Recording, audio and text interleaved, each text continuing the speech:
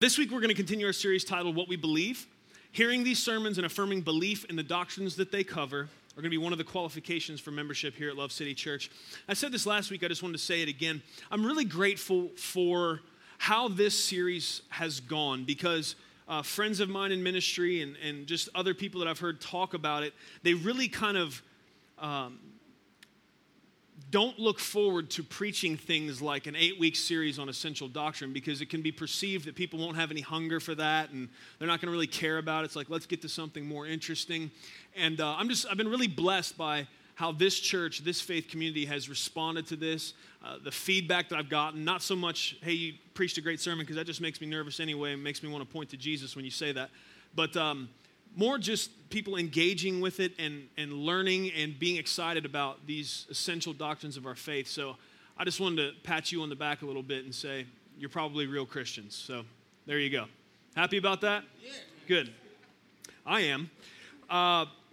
Tonight, our joyous pursuit of truth leads us to the subject of the church. Some of you may have been here for a series we did prior to this series that was several weeks on the church, God's people on mission. And so there may be some recurring themes in tonight's sermon, but we could not preach an 8-week series on doctrine without covering the doctrine of the church because it's that important. The church has always had enemies. But over the last couple decades, she has really come under fire. Criticism can be a good thing for the church or for us as individuals. Whether people are trying to be constructive or not, critique can cause us to assess and potentially change things that we may not have been aware of had somebody not criticized us, right? So it's never fun to get criticized. Can we be honest, right? We always want people to say nice and good things about us. However, if we're mature, we understand that critique and criticism sometimes can be beneficial. However, some criticism is not helpful, and it's only destructive.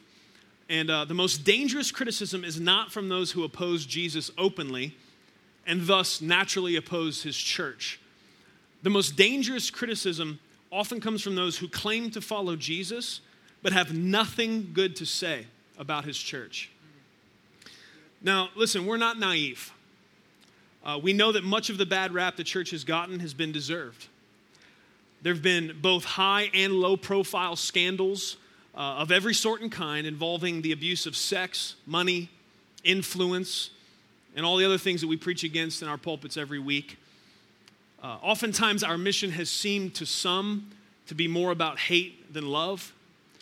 And all of this together has led us to really be made out to be something that everybody hates, and that's a hypocrite. Or that we are hypocritical. The thing is, though, how do you respond to that? And you don't bite into one bad apple and then go on a mission to cut down the whole tree that apple came from, and then go on a further mission to cut down every apple tree you can ever find or come across because you're still mad about the bitter taste that one apple gave you. And that's how some people treat the church. They may have a bad experience, which could have to do with the fact that they encountered church people or whatever that did them wrong or offended them, or it could just be that they were immature.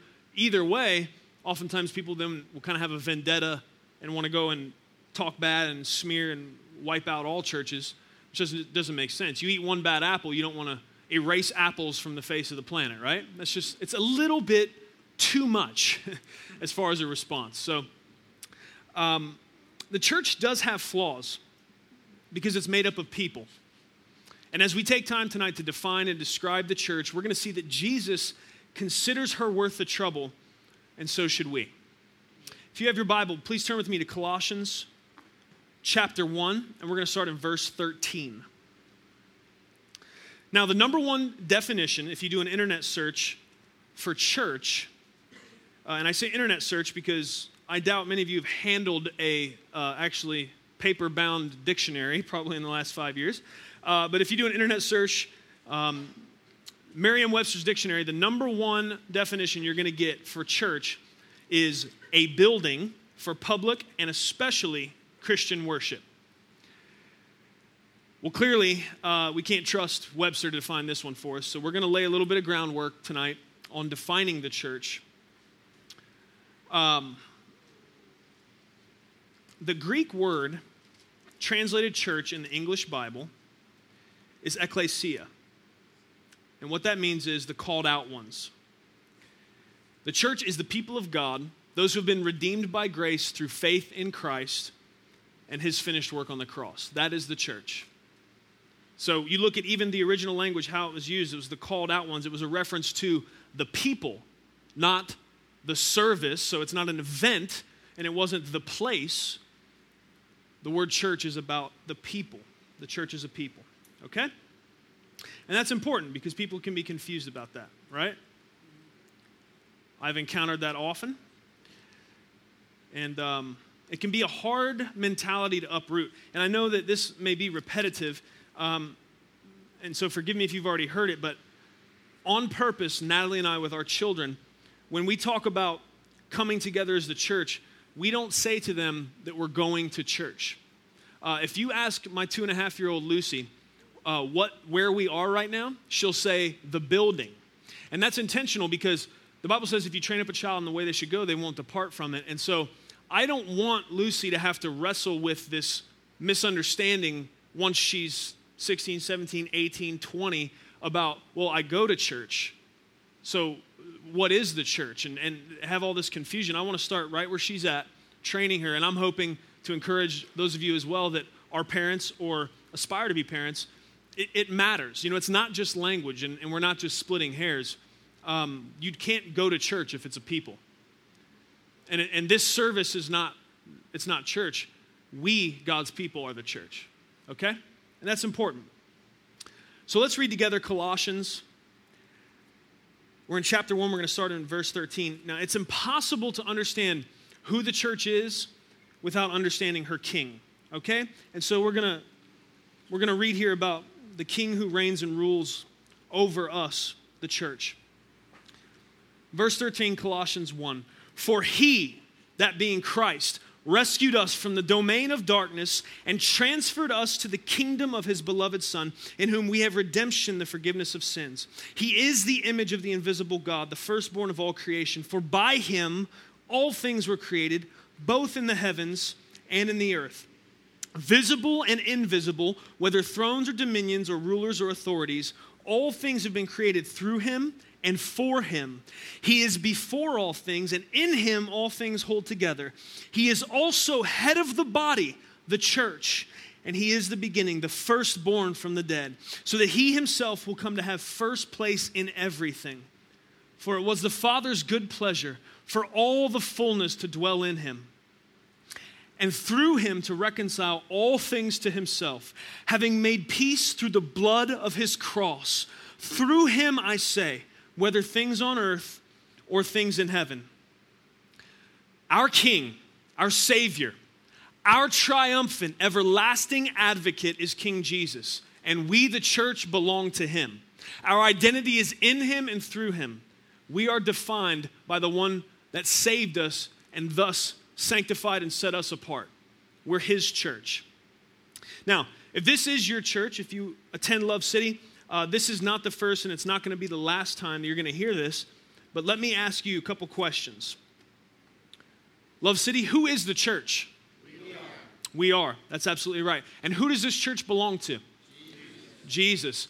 When it comes to the church, what we believe about the church, these are two bedrock truths that weave themselves into much of what we talk about. And I will ask that question until the Lord tells me to quit, because it's very, very important that we understand that. We can't get it twisted and think the place we meet or the time we meet, the few hours that we're together when we gather during the week, we can't think that that's church. Church is God's people, bought with his blood. Okay?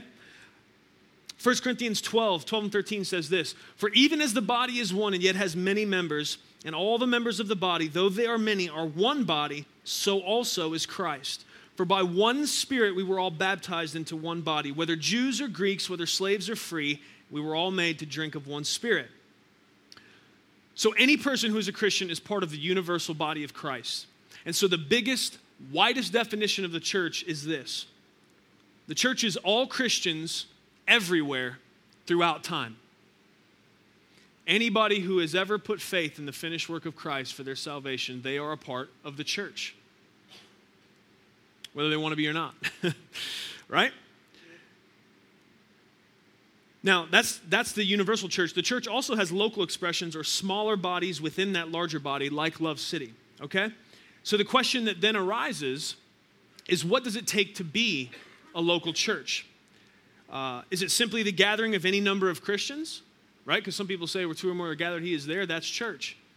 The problem is they don't understand that really, the context of that scripture is talking about church discipline.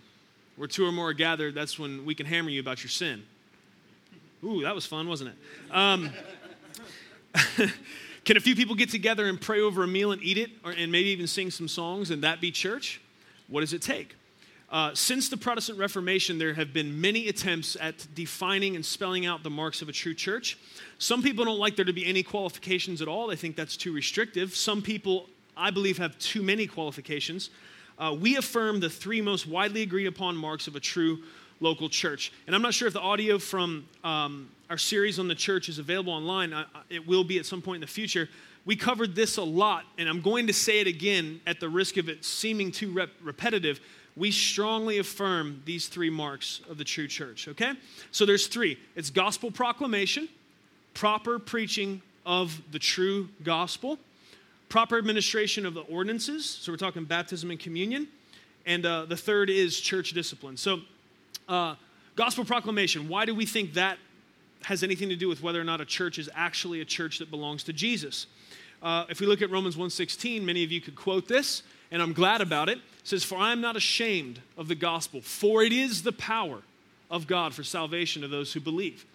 And so the power is in the gospel message. Okay, and so let me stop for a second and explain what I mean when I say gospel, because that word gets thrown around a lot.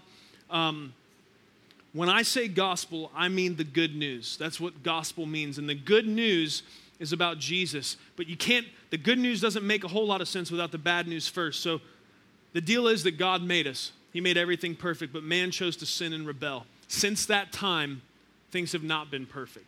Since that time, every man, every woman has been born into sin. We are sinners by nature and choice.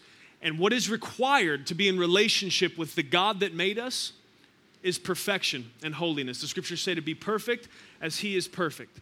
Now, most of you sitting in here, you know the good news. You know the second half of this. Maybe you don't. Maybe it's the first time you've heard it. And if what I just said to you is what is required for relationship with the God that made you is perfection, does that put you in a good spot or a bad spot? Puts me in terrible condition, right? Because I'm in no way perfect. Let there be no confusion, and I'll go on the record and say, I am not perfect in any way. And if you came up today and you wanted to convince me you were perfect, I'd be very concerned for you. None of us is perfect. And so the temptation then, and this is what oftentimes is done with this, is to then, well, that means there must be group justification. Nobody's perfect, so that means everybody's okay. Wrong. Nobody's perfect. That means everybody's in trouble. That means everybody is in desperate need of the good news, and here it is.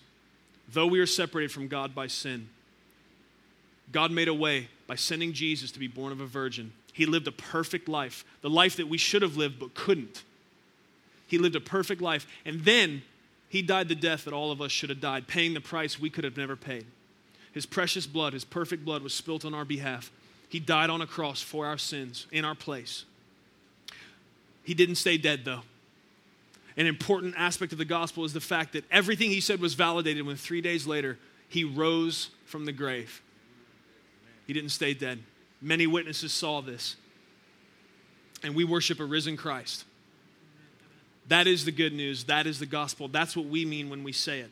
And so that message must be preached for a church to really belong to Jesus. It is our great jewel. It is our great hope. And we want our lives and everything we do as a ministry to be centered around that gospel message. That is what we have to offer the world. That is what we're living out. That is what we're living in light of, the beautiful gospel. And I can't hear it enough. I'm not sure. I hope that none of you are tired of hearing that good news, because every week I am drastically aware of my need for that good news and that gospel message. Like, I've not been perfect in my life. I haven't been perfect this week, and not today. In thought, word, and deed, I'm so prone to stumble, but that is why grace is amazing. And that is why the fact that Jesus would take those sins, take my failings, take my doubt, take my unbelief, take everything, all the garbage that I have, and he would exchange, he lets me bring that to him and say, okay, son, you give me all your bad stuff, all the nastiness and wickedness, all those just ridiculous thoughts that somehow cross your mind. You give me all of that, and I'm going to trade you. You give me your sin and your failings, I'm going to give you my righteousness and joy and peace and purpose. It's beautiful. It's good news. It's really good news. And I'm thankful about it. And it doesn't get old. It doesn't get old singing about it. That's what I'm singing about it. I'm living it out every day. I'm trying to live in light of the fact that I'm saved by grace. I could never, ever have worked off my debt. You understand that? I mean, some of us are a little bit delusional about this. We think that, well, I haven't been that bad, and I probably on my own could earn my way in, man. It has nothing to do with that. And it's not possible. We have to put trust and faith in the finished work of Christ. He had to do the work, and all he asks of us, nothing else in life is like this. All he asks is that we believe it, that he did all the work, and live in light of it. He could have done it. He could have said, listen, I'll get you off the hook, but you're gonna have to work really hard the rest of your life to make it up to me. But he didn't. Trust me. That's what he wants. It's amazing. I'm thankful to Jesus today. So gospel proclamation is one mark of a true church. The proper administration of the ordinances, those are sometimes called sacraments. We don't use that word because it denotes a little bit and kind of links that sacrament. It links these things to salvation, and we don't believe that baptism or communion are required for salvation. However, we do believe they were instituted by Christ and are helpful to us and for us. Baptism is affirmed by the fact that Jesus himself was baptized. I could stop there. If Jesus did it, I'm in, right? If he said it, I'm doing it, and I'm with him. So, however, it's also affirmed in places like Romans 6 and many other places. Communion. Again, instituted, commanded by Christ himself. I could stop there. 1 Corinthians 11 describes the command to and the importance of taking communion together. We do that at the end of every one of our services. It's the way we respond to what Jesus has done in our hearts through the preaching of the word. So proper administration of ordinances, that's the second mark of a church. The third is church discipline, everybody's favorite. 1 Corinthians 5 and Hebrews 13 are just two of many texts that tell us that sometimes church leadership must lovingly discipline those who have strayed into sin. And so here's what that looks like, because that can be confusing. Nobody likes the word discipline, especially when you're an adult in America. You figure, I get to 18, bump what anybody says. I'm my own person. I can do what I want. Nobody's going to tell me what to do or question my autonomy or self-authority in any way. But that's a foolish attitude. Love you. Scripture said that. I didn't come up with it on my own. So here's the thing, like the example in 1 Corinthians 5, there's a guy sinning sexually, just kind of boisterously and not even trying to hide it, which I don't know how to think about that, but the bottom line is nobody's doing anything about it. As a matter of fact, the Corinthians are kind of holding that up like, look how gracious we are. This guy's sinning and we're just accepting him and it's really cool. And Paul writes them to say, no, you're being ignorant and sinful. Somebody there needs to grow a spine and deal with that. And if this guy won't repent, if this guy won't stop what he's doing and obey what Jesus has laid out, if he will not stop this sin, then you're going to have to ask him to leave the fellowship. And he says, because a little leaven leavens the whole lump. Right? So what we're not saying is we're running around with a magnifying glass trying to find a sin so that we can give you the old, right foot of fellowship out the door. There's a long process in between you initially confessing sin or it coming out somehow that you're in sin and getting to the point where somebody would have to ask you to leave. We're going to work really hard in between there to restore you, to love you, to pour grace on you, to appeal to you, to see that the reason why we want you to stop whatever that sin is because if Jesus asks you not to do something, it's for your good, always. And if he asks you to do something, it's for your good. God is a perfect, loving Father. And so sometimes we feel like when something is considered sin, we're told not to do that through the Scriptures, that we're being restricted from some type of fun. And it's really not the case. Sometimes sin can seem fun for a season, but it's a counterfeit and it's a liar, and it never really delivers what it promises. So that is what the Bible means and what we believe when it comes to church discipline. So there is much confusion today surrounding the subject of the church. Many people do believe it's a building where Christians meet. This leads to the tragedy of Christians going to church instead of being the church. And again, you may think that's a trivial distinction, but it's really, really important. This mentality also leads to a duality of lifestyle that is not fruitful for the Christian, nor is it a good witness to the unbeliever. When you go to church, oftentimes you put on your best clothes and behavior for that couple of hours a week, and then you go out from there and you blend back in with the unbelievers around you with little distinction from them in love, language, or lifestyle. When you are the church, in contrast, it's not a couple of hour a week gig. There's no division between your spiritual and the rest of your life. You are the church 24/7. It's woven inextricably into the fabric of your very identity. It can't be pulled apart from who you are. And it's not a mask you put on and take off. Being the church is what we are called to, and it causes us to avoid the criticism of being hypocrites that we sometimes live up to.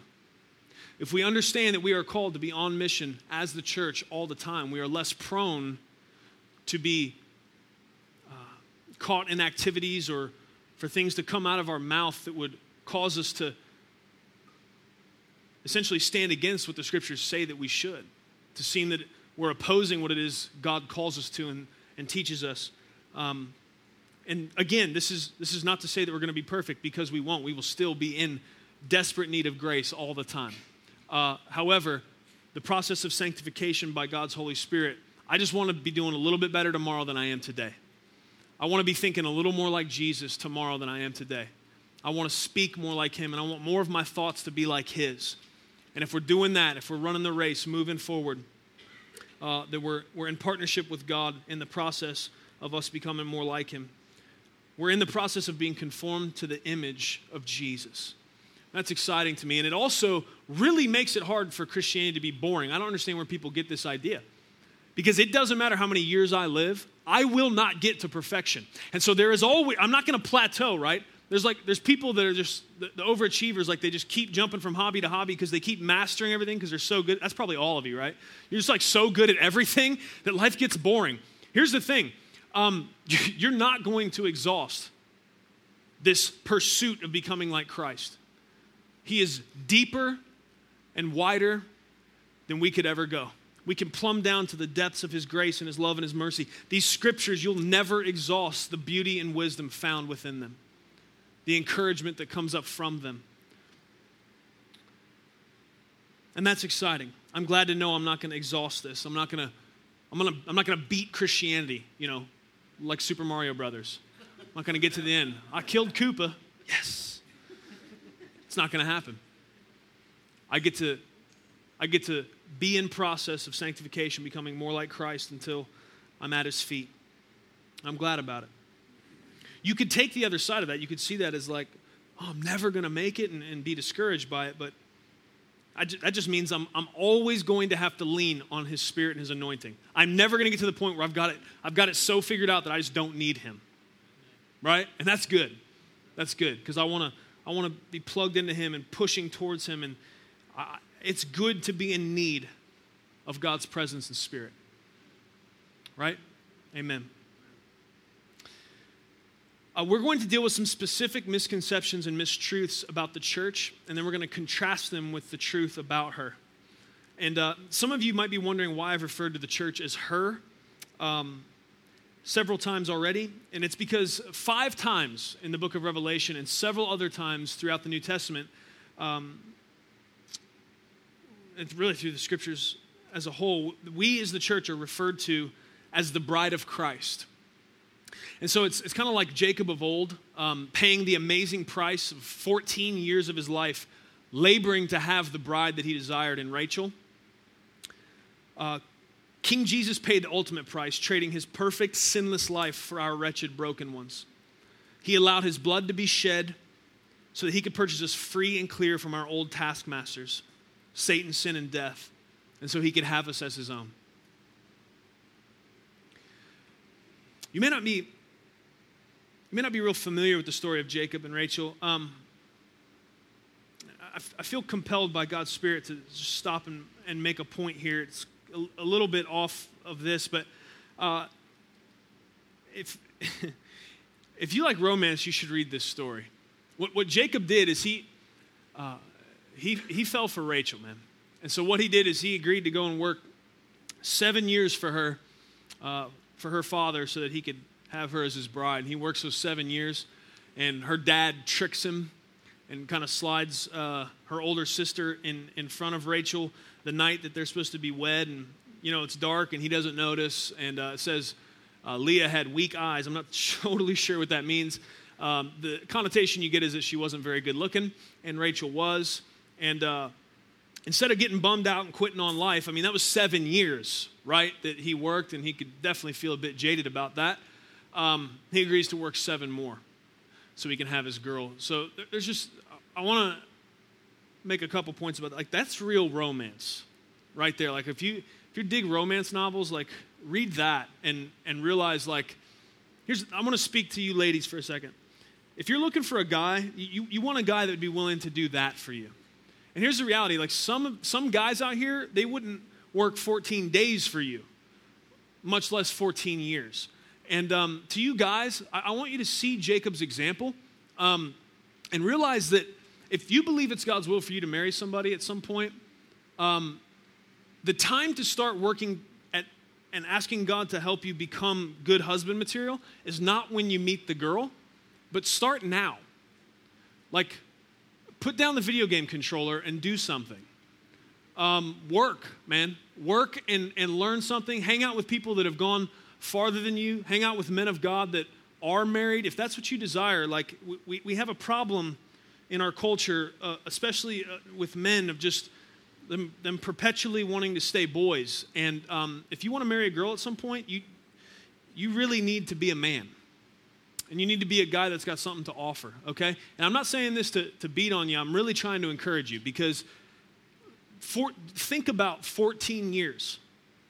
14 years of this guy's life, he worked. And there's nothing wrong with being a telemarketer, but that's not the kind of work he was doing. Like, this was hard, agricultural, working with his hands. That's how much he wanted that girl. He was willing to sacrifice a lot. And you know what? Ladies, that whole time, he regarded Rachel's purity as something to be protected. 14 years, he knew he wanted that girl, he wanted to marry that girl, and kept his hands off of her. Again, 14 days, a challenge for some of you. And that's not to knock you, but let's look to Jacob's example and ask God to help us to follow after that as men. Okay? All right. In light of all that we've said so far, let's look at some things that the church is and the church isn't. Okay? The first thing I'd like to say is that the church is not a business. And you'll hear some people say that the church is a business. And here's the thing. I understand full well that many of the tasks financially and administratively for a church are very similar and even sometimes identical to those of a business. I also understand that there are many principles about many things that are helpful to both churches and businesses. However, the mission of most businesses is to attract and appease customers. The mission of the church is to serve and worship our King. So instantly you see the contrast there. And if we make how we do what we do all about attracting people and doing things to make them happy, then the unfortunate result is a collision and a conflict between what makes people happy and what makes Jesus happy. And here's the thing. As a pastor and a leader appointed by God to shepherd this flock, I promise you, if it comes down to making you happy or making Jesus happy, I'm always going with him. You may not like that, but you should. Because if you got off track, if you got feeling entitled, if you got ungrateful or offended, and it came down to I could either obey, love, and point you to Jesus or just kind of appease you and make you happy, you should be really glad that I'd be willing to have you mad at me to stick with Jesus and his word. And I'll do that. I promise. So you can be glad or happy or sad or mad about that. Either way, it is what it is. The problem is, I think, that we forget the power is in the gospel. It's not in our gimmicks and schemes. It is really not hard to get a big group of people to show up to the same place every week to be catered to. Anyone can do that. Like, hey, come over here. We'll do everything you want. Just tell us. I want to go there. Yeah, it's like Disneyland. However, it takes the unadulterated power of King Jesus and his gospel to get people to live every minute of their lives in service to Christ and other people. See, we're not looking to gather a group of people together and call it a church that we just figure out what everybody's felt needs are, or what they think they need, or what's going to make them happy, and try to meet all those so we can get them to keep coming back. We're calling people to come, gather together, and lay down their life for each other. And to lay down their life for others, and to serve Jesus. That's what we're talking about. And that's what we're after. The church is not peddling goods and services for profit. We are the people of God, bought with blood and sent forth on mission to love God, love people, and make disciples. There are things about what we do that will, in some ways, look like what a business does, of course. And there's things we can learn from good businesses. However, to simply say that the church is just a business, it's just about, and there are many places that have this mentality, that it's all about figuring out what the customer wants and giving it to them. That's not what we're going to do. We're going to keep endeavoring to understand what it is Jesus wants and do that. You happy about that or sad about that? Do you wish we'd just meet all your needs, or do you want us to pursue every single day to figure out more and more how we can serve Jesus and love other people? That's what I want to do. That's what we're going to do as a church, okay? And so if there becomes a conflict with what we want or what would appease us and what is the best for fulfilling that mission, our own personal desires and preferences are always going to lose. We're going to keep pushing forward to do what it is God's called us to do. What he's called the church in general to do, and this church specifically, okay? So the church is not a business. The church is not a club. And when I say this, I don't mean like alcohol and neon lights and like booty jams type of club. However, amazingly, there are people that have tried to gear the aesthetic of their church towards something that looks like that because they're under the impression those two things can be blended together. I'm not really sure how, but, glory to God, right? Contextualization. I don't know. Anyways, that's not really what I'm talking about. And I see all of you are so confused because none of you have ever been to a place like that, the whole alcohol, neon lights, and booty jam stuff, right? You're just like, I'm so confused. What's he talking about? You're a bunch of liars. Okay? You're a bunch of liars. All right. Amen. God's working on us, right? Sanctification and all that. Yay!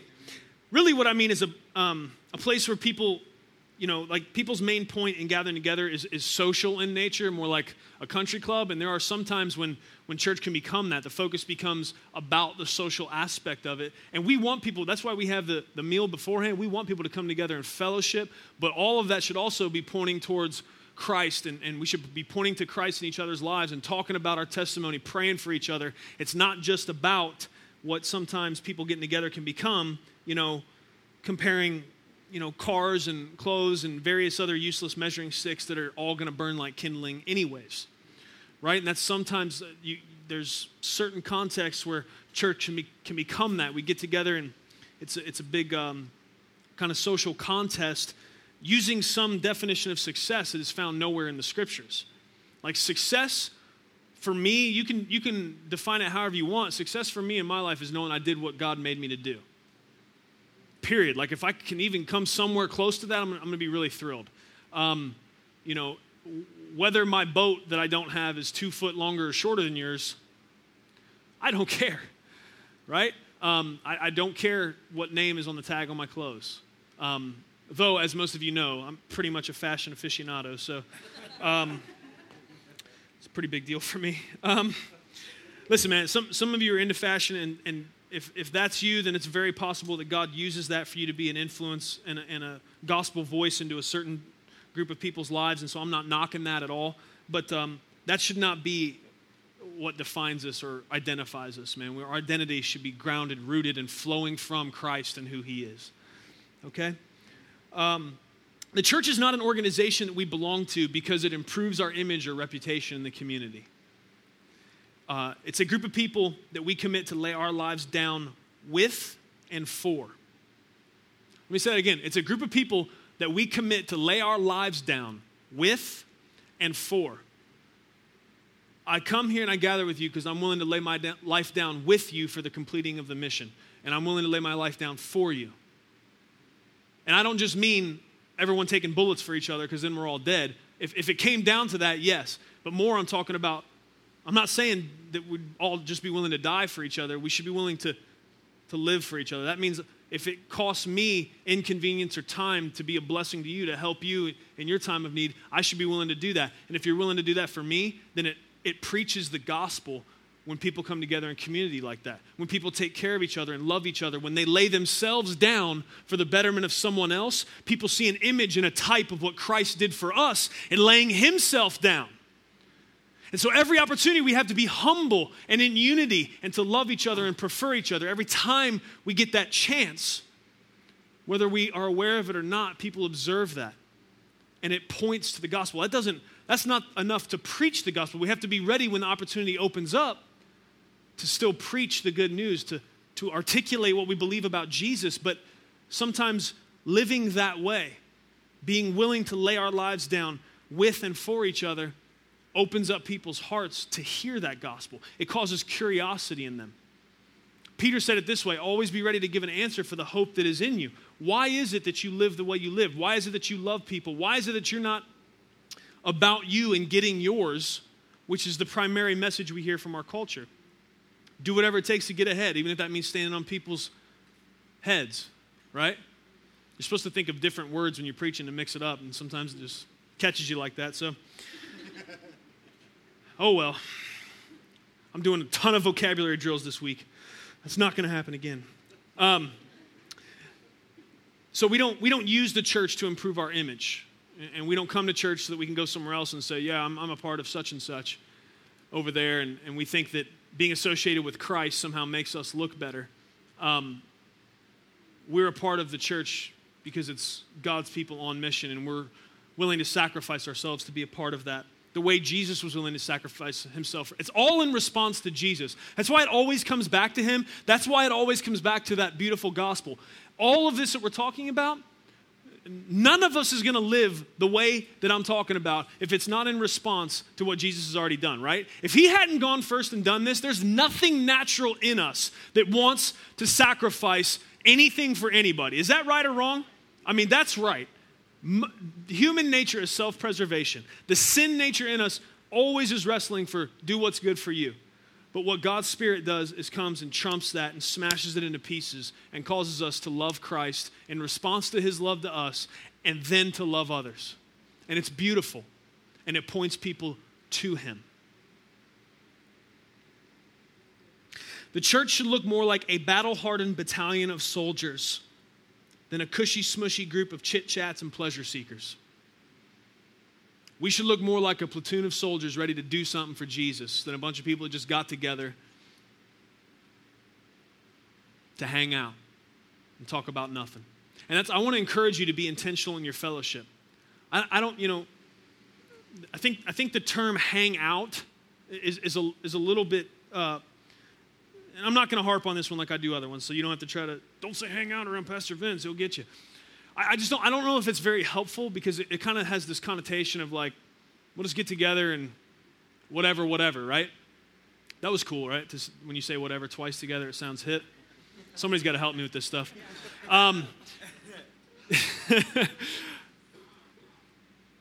Be intentional. I mean, when you've got time to hang out with somebody, when you've got time to be with other believers, you know, the Bible says that we should be actively thinking. Here's what Romans says. It says you should be You should be working to outdo each other in honor. You should be, here's what it says in another place, we should be spurring each other on to love and good works. Oftentimes we just like get together and then stare at each other like, well, what do you want to do? I don't know, what do you want to do? Well, we should probably eat.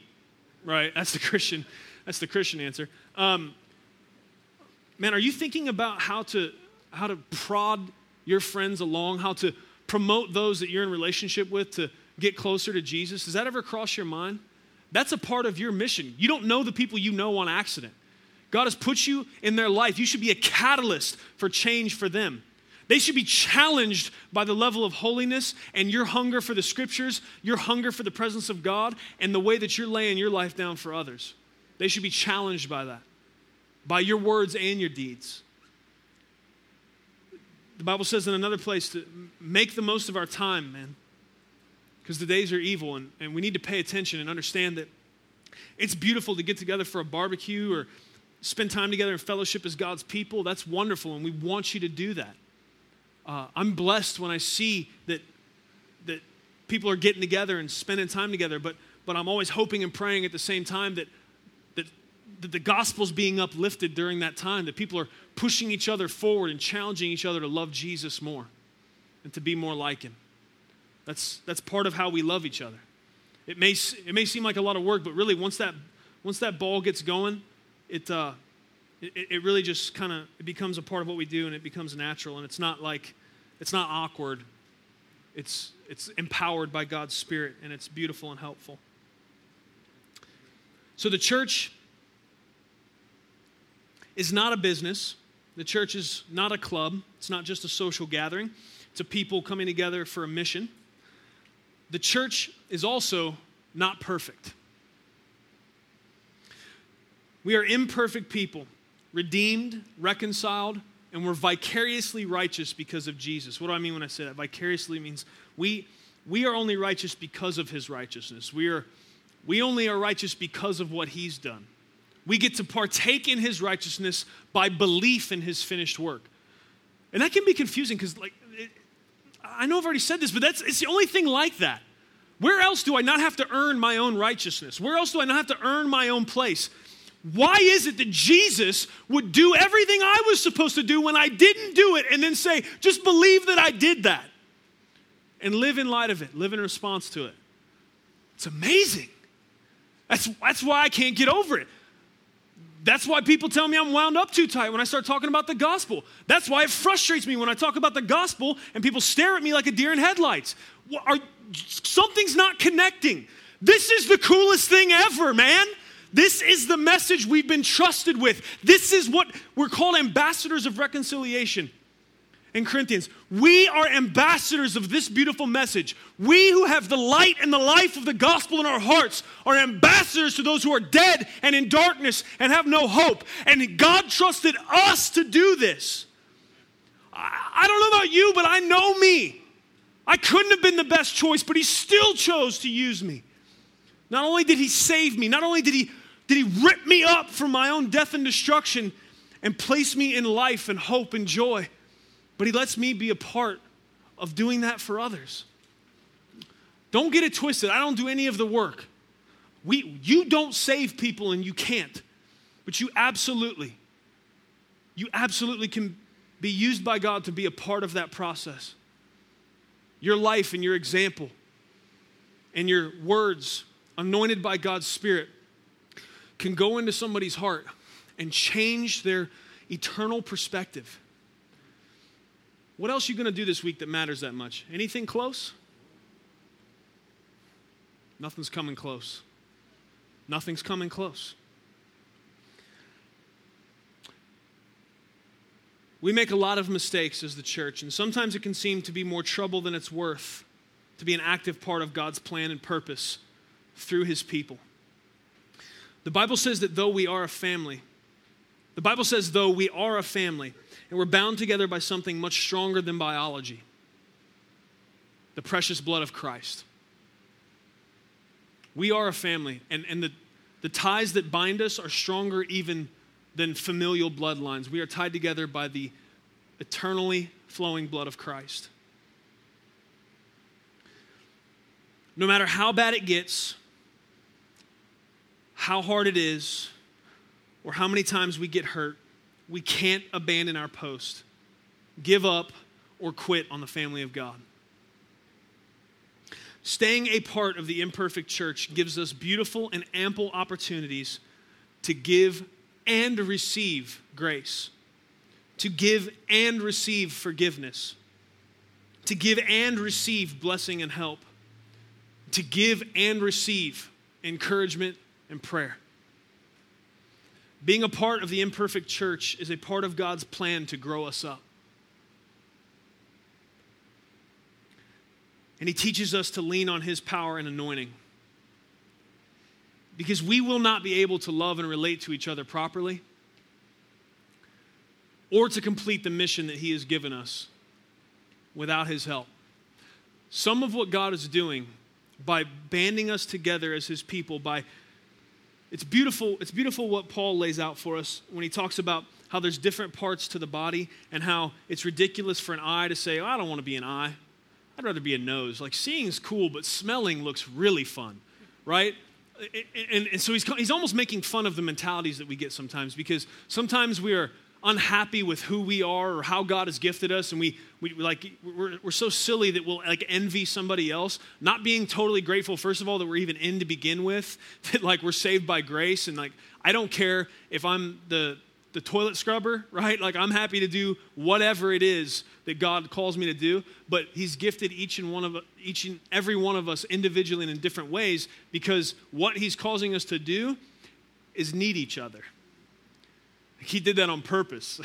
Some of you might think like that's his cruel sense of humor. It's not, though I'm sure he laughs at us from time to time because we can be silly. But you see, Paul's teaching through humor, and sometimes you can miss the humor in the Bible because of like the span of time and cultural differences, but he's making fun of our attitudes when like we're a finger and we want to be a toe. And he's kind of playing that up, but what God has done and what he's really explaining there and saying that we're different parts of one body, that we come together to accomplish one mission, is he's letting us know that God has structured us in such a way, he's not giving any of us all that it takes to accomplish this mission. He gives some gifts here and some gifts here. He's put something in you that's not in me, and vice versa, so that we would come together, love each other, rely on each other, lift each other up.